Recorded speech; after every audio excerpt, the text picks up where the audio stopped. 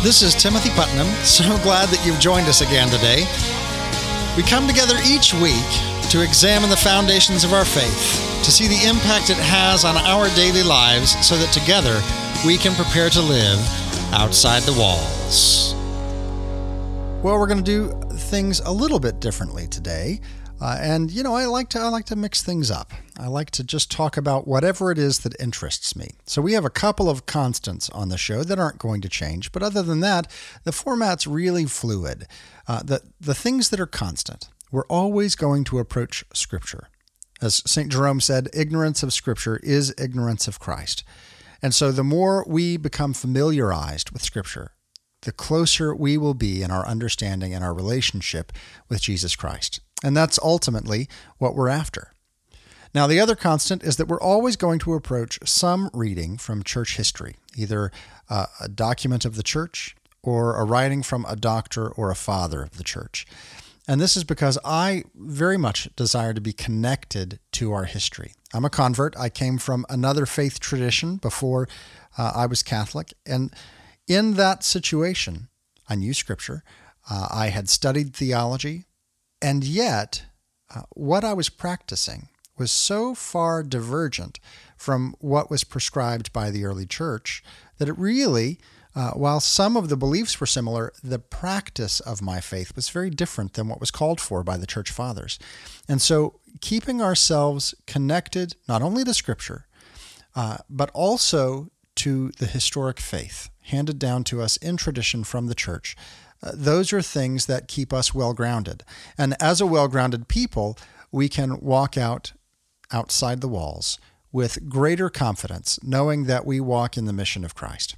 So, today's readings, we're actually going to spend all of our time in Scripture on this coming Wednesday's readings, because this coming Wednesday is the Annunciation of the Lord. And so as we prepare for that solemnity, we're going to spend some time talking about it and the implications of it and what it means. And so as we begin our time together today, let's open up in prayer. Today, as we prepare to celebrate the beginning of our salvation, when the coming of the Lord was announced by the angel, let us pray with joy in our hearts, saying, "May God's Holy Mother intercede for us." Mary received God's word with joy. May joy fill our hearts as we welcome our Savior. May God's Holy Mother intercede for us. You looked with love on your lowly servant. In your mercy, Father, remember us and all your children. May God's Holy Mother intercede for us. Mary, the new Eve, was obedient to your word. May we echo her loving obedience. May God's Holy Mother intercede for us. May God's Holy Mother help all in distress, encourage the faint-hearted, console the sorrowful.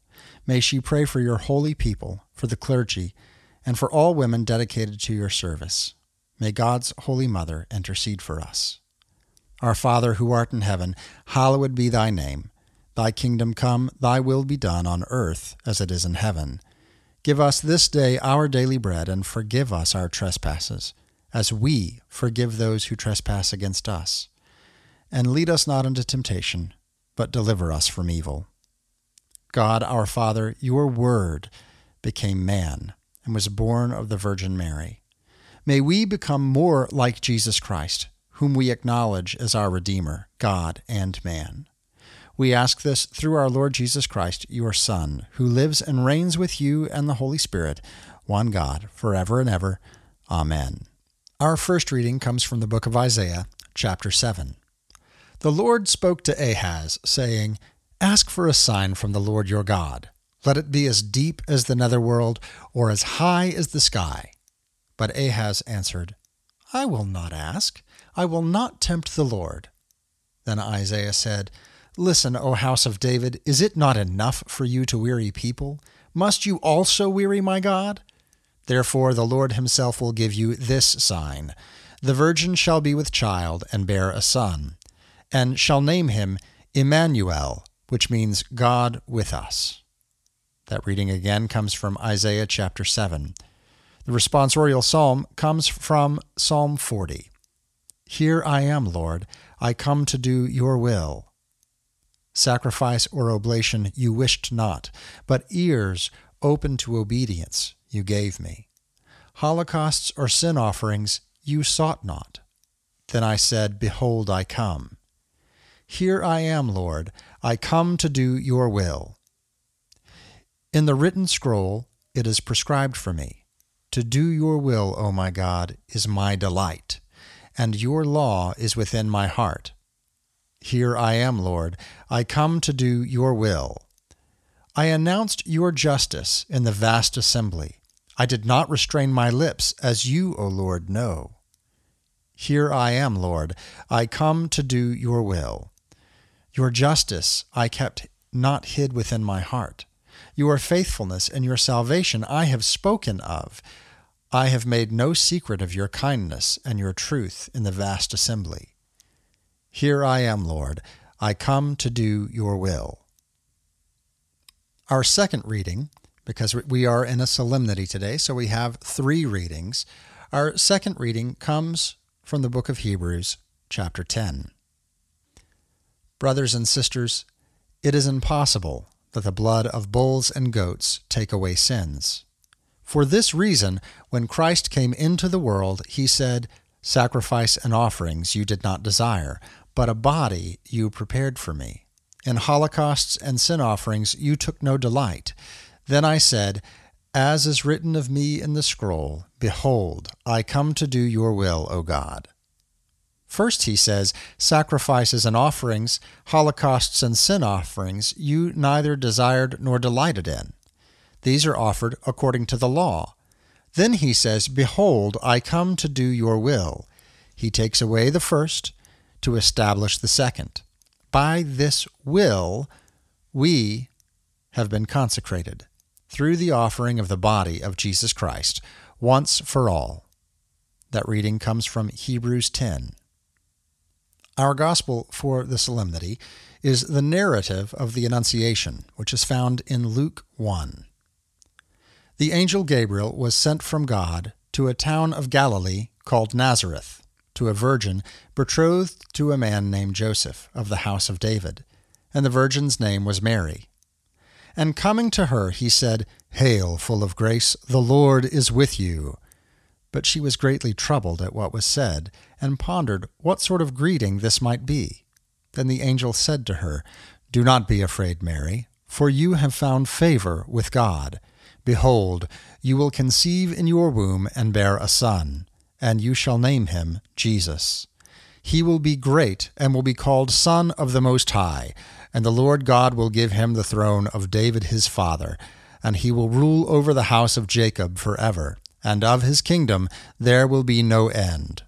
But Mary said to the angel, How can this be, since I have no relations with a man? The angel said to her in reply, The Holy Spirit will come upon you, and the power of the Most High will overshadow you. Therefore the child to be born will be called Holy, the Son of God. And behold, Elizabeth, your relative, has also conceived a son in her old age. And this is the 6th month for her who is called barren, for nothing will be impossible for God. Mary said, Behold, I am the handmaid of the Lord. May it be done to me according to your word. Then the angel departed from her. That gospel again comes from Luke chapter 1.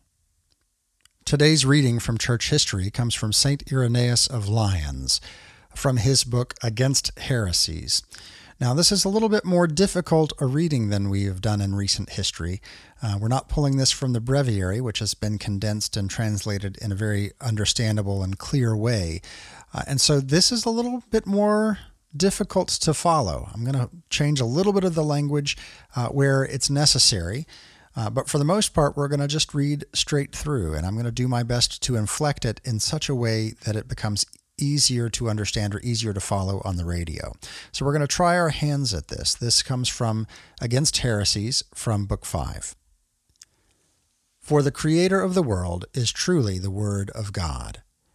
And this is our Lord, who in the last times was made man, existing in this world, and who in an invisible manner contains all things created, and is inherent in the entire creation, since the Word of God governs and arranges all things.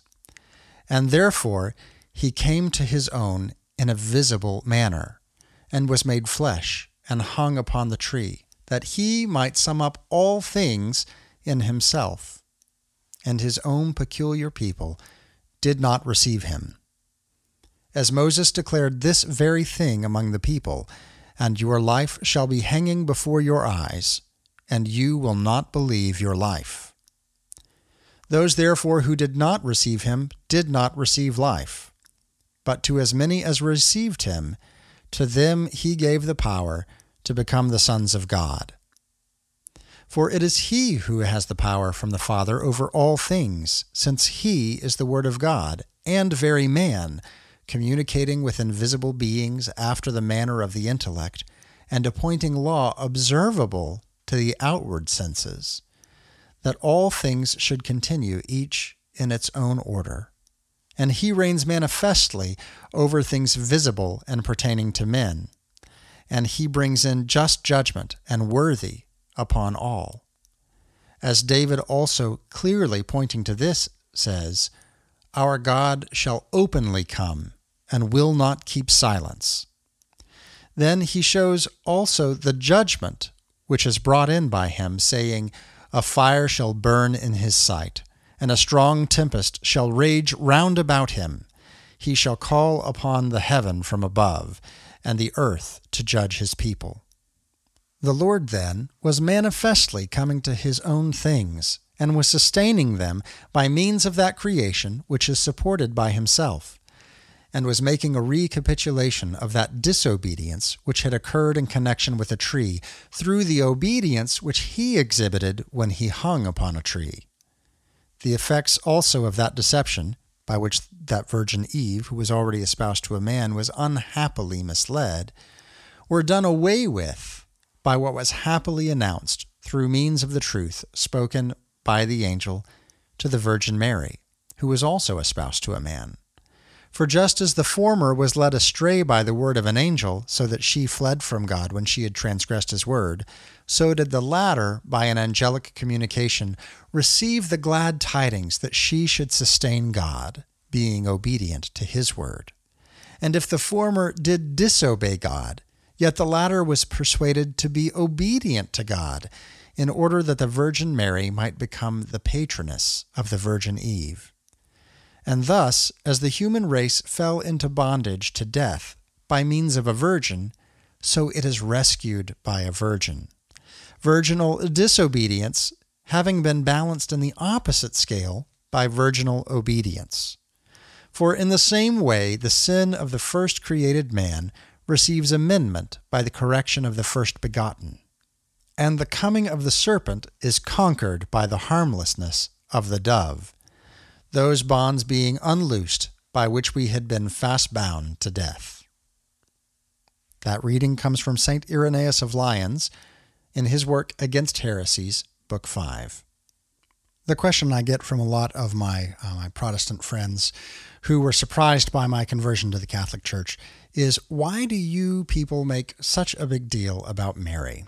She's just another person. You know, she participated in God's plan. Yes, we're grateful that she gave birth to Christ, but she's just human. She's a creature. She's not divine. And of course, we would say, you're right, she's not divine. And yet there is something special about the way that she participated in our salvation and salvation history.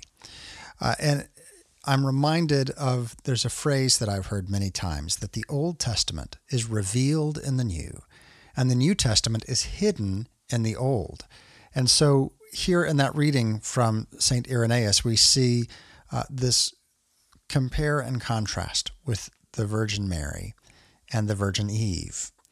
We see that where one disobeyed, the other obeyed. Where one, when faced with a choice, chose to be separated from God through their own sin, the other, who also was born sinless, just like Eve, the other, when given the choice, chose to connect more fully with God, to come to God and not to stand in independence, not to be independent of God, but rather to be fully dependent upon God. And so this compare and contrast is one of those things that we see that is given to us in salvation history.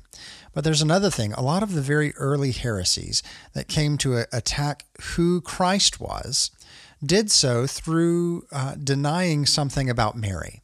So the reason that we make so much of Mary is because of what it means by implication for Christ. We say that Mary was sinless because of what it implies about Christ, that he is fully God and fully man, and that Mary carried in herself Christ, who was fully God. She didn't just carry the man Jesus and then later God elevated him to be the divine. No, he was divine from the very moment that he was always fully God and fully man. And so here at this Annunciation is one of those times that we celebrate who Christ is through something about Mary. When we come back, we're going to dig in a little bit further to the Annunciation of the Lord with a friend of mine, David Walker from Verbum Software. You're listening to Outside the Walls with Timothy Putnam.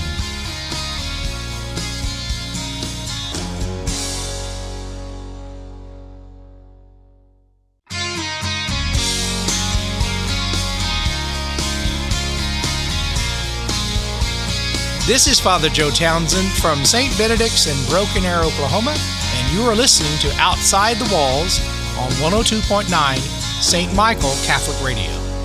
Welcome back. Of course, you know we're talking today about the Annunciation of the Lord, which is coming up this coming Wednesday.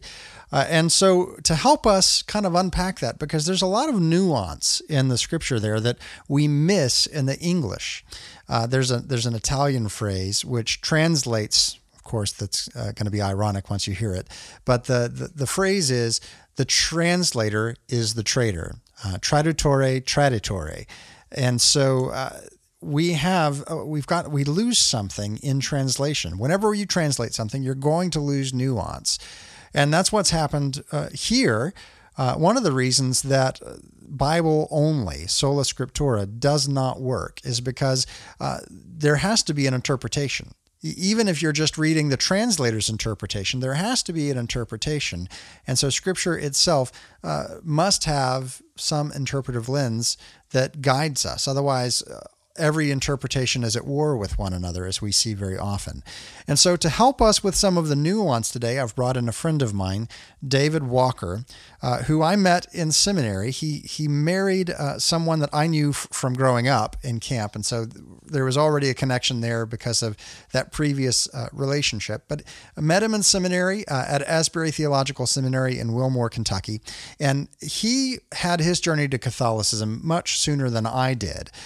He converted while in seminary, and he and his wife, when I got married and my wife and I met with them, they planted some seeds for us for the Catholic faith that would really influence our journey later on. And so David and his wife, Barbie, are now godparents to one of my children. So, you know, I can exert a little bit of force and get them to come on the show. So, David, thank you for joining us today. Hey, thank you so much, Timothy, for having me. So, David, you work now for Verbum, which is some Bible software that actually helps a Catholic read Scripture with the mind of the Church. Just kind of give us a broad overview of what Verbum is, and then we'll dig into this specific Scripture. Verbum, as you said, it is a piece of software that allows you to study the Scripture and tradition of our Catholic faith in a very effective and efficient way. In fact, we like to call ourselves the Catholic study platform because there's really no one else that's doing this. Our program is built on the search engine of Logos Bible Software. You may, and some of your audience may be familiar with Logos Bible Software. They've been making Bible software for close to 25 years now and have really been the leaders in exegetical and Bible study software. And a few years ago, just about 3 years ago, they decided that they wanted to spin off a division that was very uniquely Catholic, because obviously as Catholics we read the Bible quite differently than our Protestant brothers and sisters do. And so all of the good tools that Logos has developed to get into the Greek and the Hebrew, that is all incorporated into Verbum.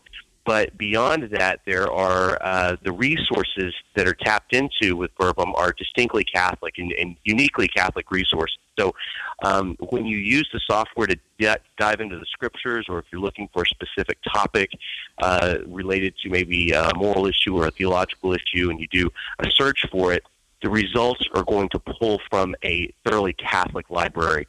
And the software really is just an amazing tool for anyone from someone wanting to do their own Bible study or a catechist, certainly for priests and deacons. This is one of the most powerful homiletic tools that they could use in their own homily preparation. It just has anybody that's wanting to get into the faith and study the scriptures and study the tradition. There's really not a more exciting way to do it than with Verbum. It's an amazing piece of software. Yeah. So when you do a search for a given scripture, or even if you just pull up the lectionary, each of the links on each of the scripture passages in the lectionary are links, and it points to any church document, any writing of the Father where that specific scripture has been referenced. And so it makes it really easy to cross-reference this whole big library and really hone into the specific issue at hand. You know, there's an analogy or an image I say that my boss will use sometimes, and if you can imagine all the books on a shelf, on a library shelf, just kind of magically flying and opening to the right passage when you're studying something like we are today with the Annunciation, or if it's maybe a moral question or a specific passage of the Bible that you want to look at. And all of the hundreds and hundreds of resources that you have with the Verbum library are then opened right to that passage, and you can just jump right into the study of it. I always like to quote one of my favorite theologians, Yves Cardinal Congar. Some refer to him as the theological father of the Second Vatican Council. And Yves Congar had a book that was very instrumental in my own conversion called Tradition and Traditions.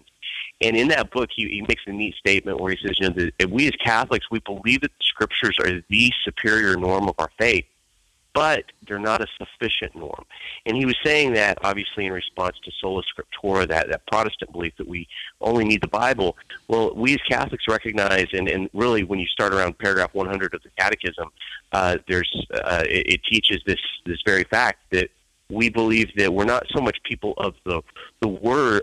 People of the book. We're people of the word, and we come into the full access of the Word of God when we take the written tradition, the Scriptures, and we combine that with the oral tradition that we tap into when we get into the patristics, the early church fathers, when we get into the writings of the saints and the doctors of the church, and we're able to read that with the Bible. It gives us lenses, in a sense, to help properly interpret the written Word of God. Well, let's turn that lens now and look at the Annunciation of the Lord. So you've got your Verbum open, I've got my Verbum open, and let's just kind of walk through some of the nuances that are often missed. And I want to start with the word full of grace. Some translations translate that highly favored. And what's very interesting about that is, the words favored are all throughout Scripture, and generally it uses a different word. In fact, the specific word used for full of grace, or as we've translated it, full of grace, is used only the one time in this specific form. So why don't you kind of break that down for me using the program? That phrase, full of grace, the Greek word there is keratomene. And one of the neat things about the Verbum software, it does have what's called reverse interlinear, where I can hover over that phrase full of grace, and it's going to show me the word, and it will actually parse the Greek for me, show me the Strong's Greek number if I wanted to go deeper and do more research on that particular phrase. But one of the things that's interesting that I just want to pull up is actually from the Ignatius Catholic Study Bible, which is one of the commentaries that is in my library. A lot of you probably have the Ignatius Catholic Study Bible. That's the one that, again, Scott Hahn had edited that one. And that was automatically populated when I put in Annunciation.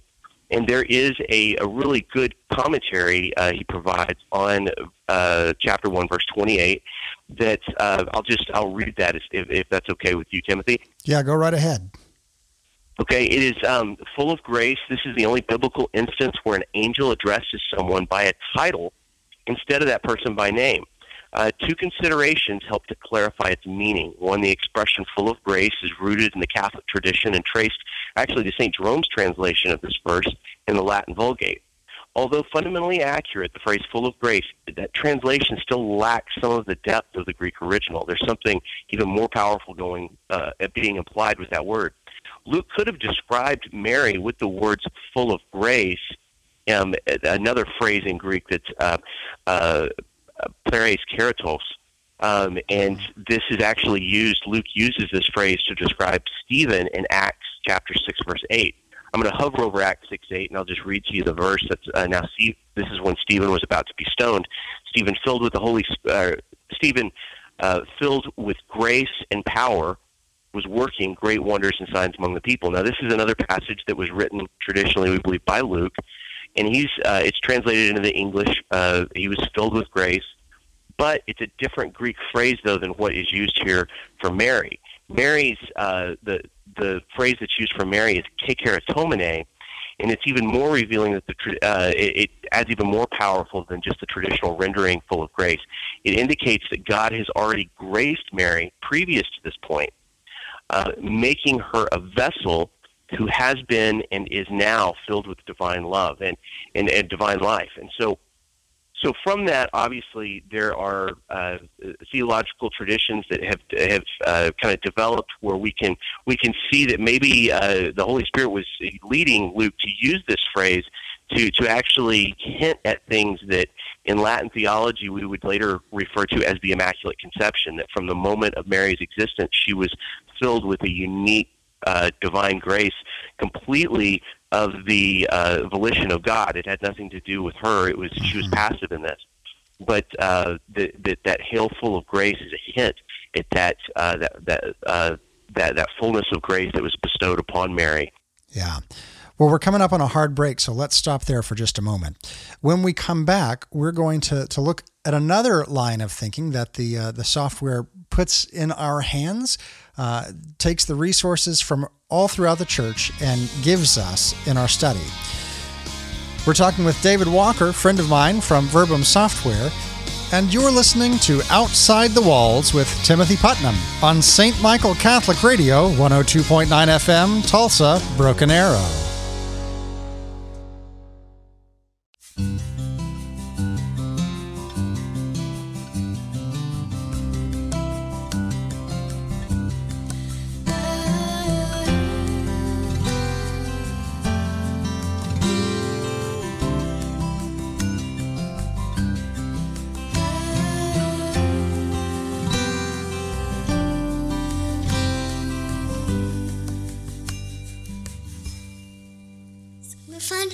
You're listening to Outside the Walls with our daddy on St. Michael Catholic Radio, 102.9 FM. We're talking today with David Walker from Verbum Software.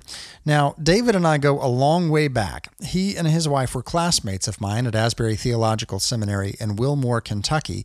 And so we have a very strong connection there, but it goes even further than that because my older brother was his wife's youth director. And so lest we get too far into stories that have no bearing on today's scripture, let's quickly get back to this passage. You know, it's easy to assume that these biblical authors way back when, they didn't really have nuance, that nuance is something that current authors have. And so we forget that when these authors were writing, they were writing to a specific people known to them, and they put in things that their audience would be aware of that maybe we, who are separated by so much time, have forgotten. And so, David, you were talking during the break of just such an instance where something that was put in to Luke's gospel is something that oftentimes we may miss, but that his audience would have immediately understood.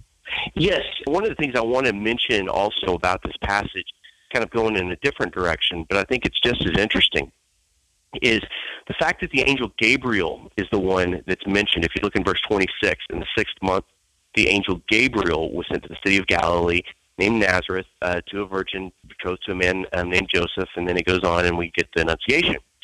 It's interesting that Gabriel is mentioned, and the reason it's interesting is because if we look at the last time chronologically that Gabriel shows up in the biblical narrative, it's in the book of Daniel, specifically in the apocalyptic sections of Daniel. The second half of Daniel are a series of apocalyptic visions of what's going to happen to the Jewish people, God's chosen people, the Israelites, following their they were taken into captivity and in exile into Babylon. Nebuchadnezzar took over the city of Jerusalem and burned it down, destroyed the temple in 587 BC. And Jeremiah was very explicit that they would be in exile for about 70 years. And when we're looking at these prophecies, at least in the narrative is implying that these are taking place during the end of that exile, or towards the end of that 70-year exile, and that God is, in a sense, comforting his people in exile through these apocalyptic visions. And a significant part of that is in chapter 9, there is a passage talking about very explicitly a period of time that most scholars agree it comes out to around 490 years. It's essentially 70 weeks of years. And if I look in one of my other commentaries that was populated here, I've got the Orchard Catholic Commentary on Sacred Scripture, and it's a great commentary that comes in pretty much all the libraries. And it even says here it's universally admitted that the 70 weeks are 70 years of periods, or 490 years. Now, this is where it really starts to get exciting, because if you think about this, during the time of Christ, the Jews assumed that Daniel was written during that late exilic period. And if you do the math, that puts you basically right in the first century.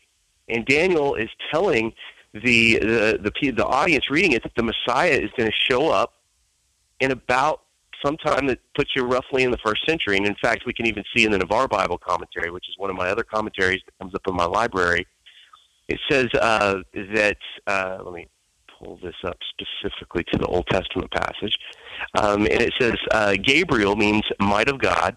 God commanded the Archangel Gabriel to announce the events connected with the incarnation of the Word already in the Old Testament. It was Gabriel who proclaimed to the prophet Daniel the time of the Messiah's coming, and specifically mentions Daniel 9. So Gabriel was the one telling Daniel when the Messiah is going to come. It's going to be roughly in about 500 years. That puts you in the first century. Now, interestingly enough, the Jews of the first century, they pretty much knew the Messiah was going to come. I mean, the popular opinion was the Messiah was going to come around that time.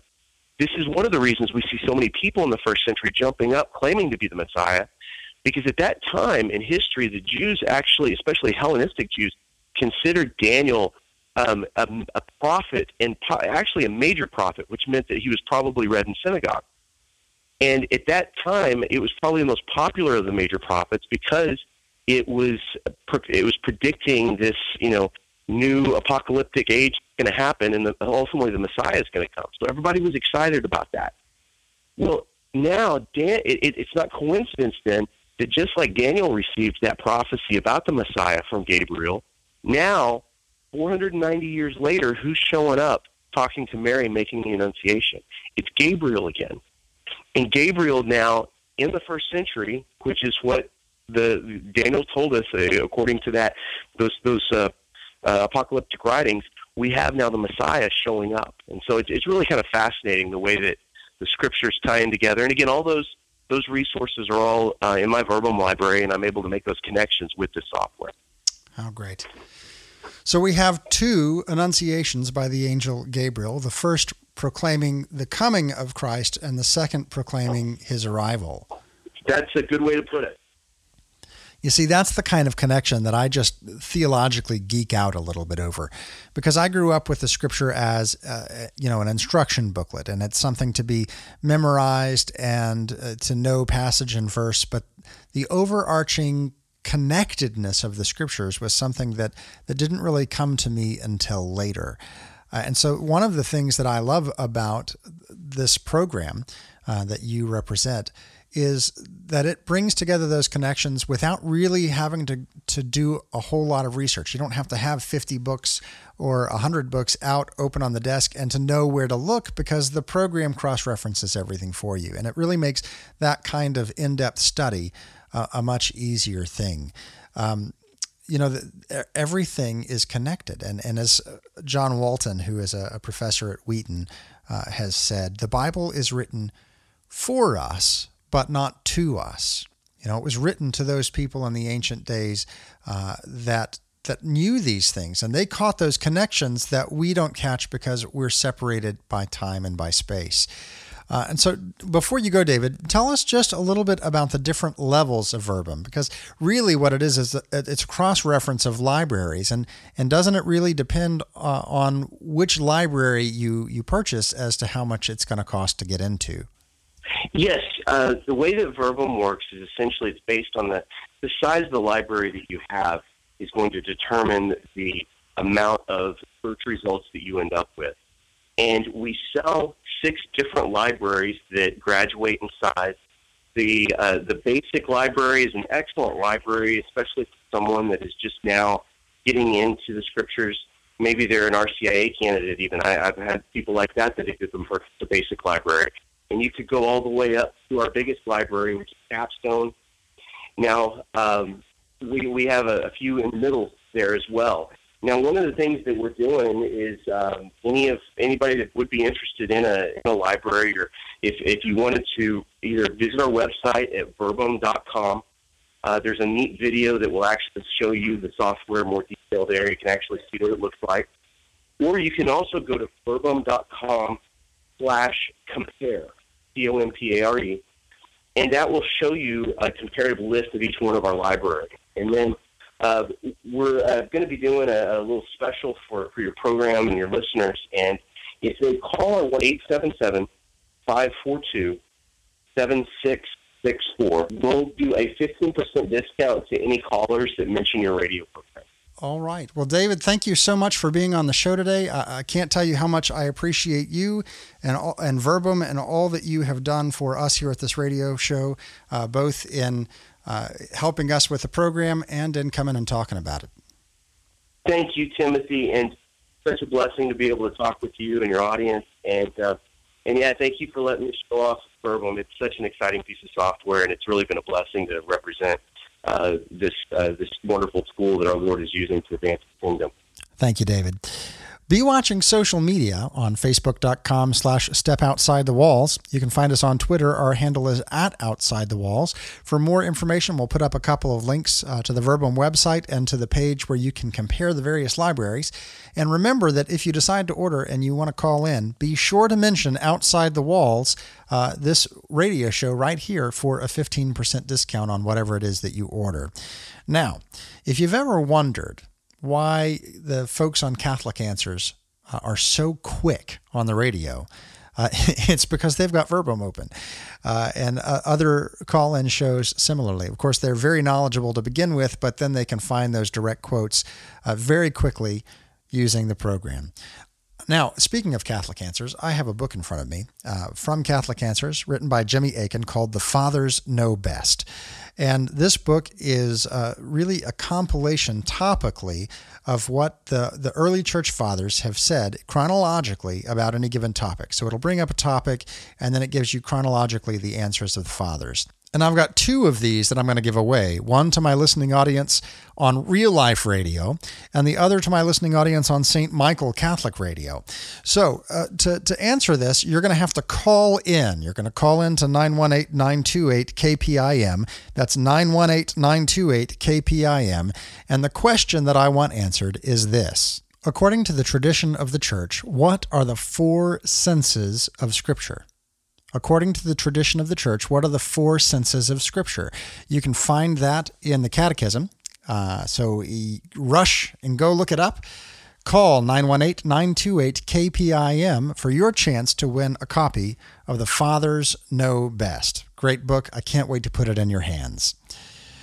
You're listening to Outside the Walls with Timothy Putnam on St. Michael Catholic Radio, 102.9 FM, Tulsa, Broken Arrow.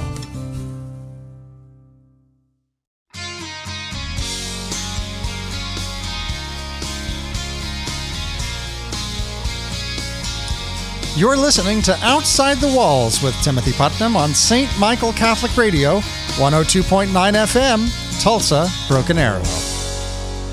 You know, it's my hope every week that when this show is over, you're going to leave excited about something.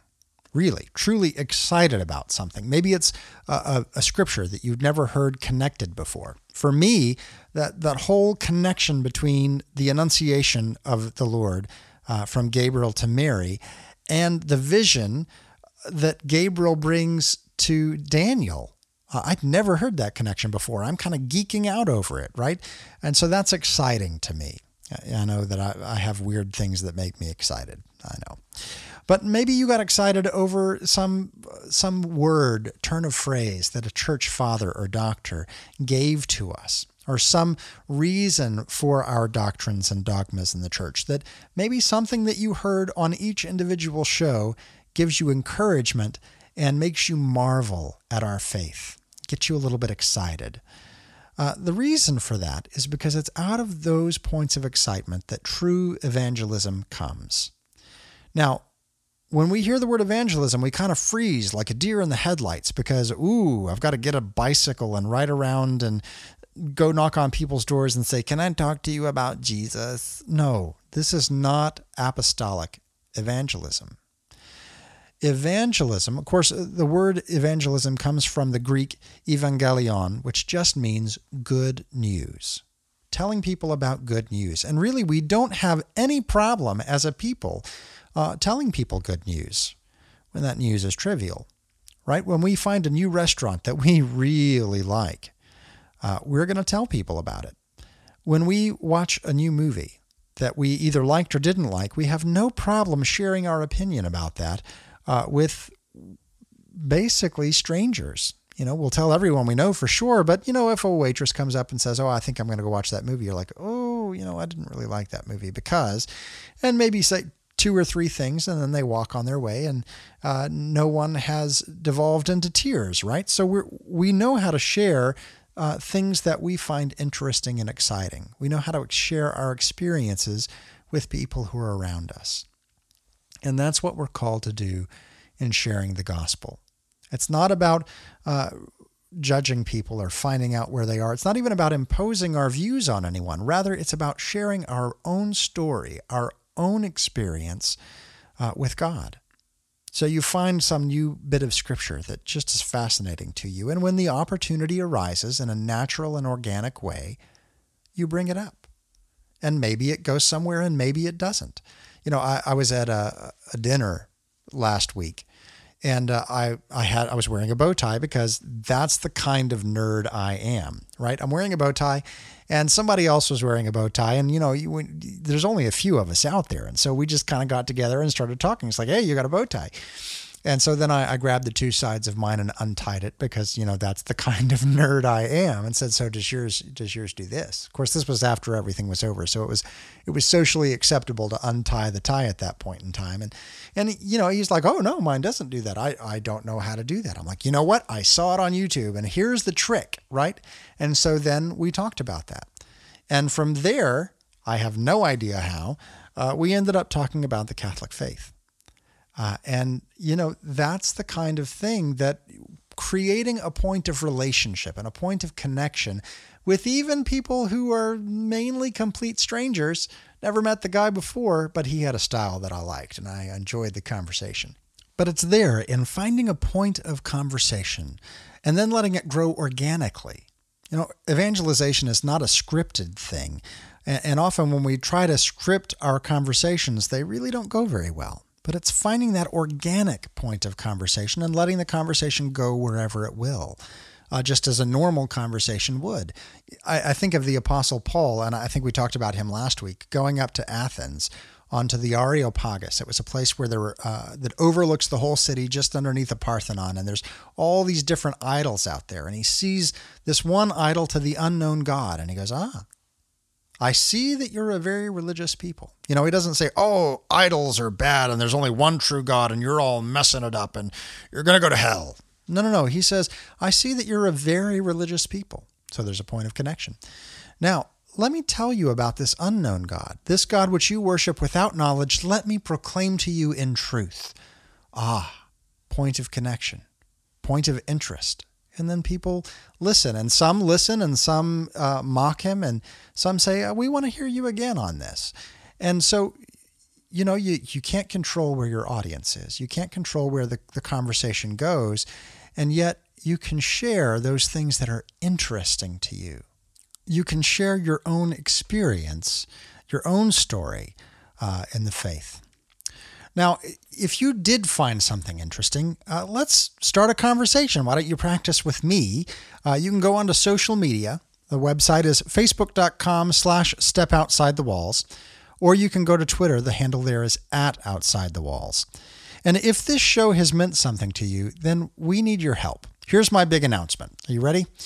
We are expanding. So right now, you heard last week, we're playing not only in Oklahoma, but also in Kentucky. We've got a larger audience, and I'm looking forward to expanding that even further.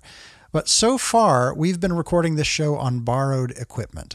And so we're looking at upgrading our studio and owning all of our own equipment so that we can expand even more. Now, I need your help to do that. Because this is all volunteer. I'm doing this show because I love it. We don't have a budget. I don't have any income. We are giving this show away because we love doing this show. And so if this show is something you want to see continue and you want to help us expand, then I want you to go to timothyputnam.com, and right up at the top there, you can click Outside the Walls Radio Show. Because we're doing a fundraiser on Indiegogo. I'm going to put up a link on that webpage, timothyputnam.com, and then there's the Outside the Walls Radio Show button right up at the top. You'll get more information about that, and you can help us expand our reach so that we can help you expand your reach to go outside the walls, to share your faith with the world around you who so desperately needs authentic Christians living a life of authentic faith. Well, that's all the time we have this week. As always, I've had a blast being with you, and I hope that you have as well. We'll see you next week. You've been listening to Outside the Walls with Timothy Putnam.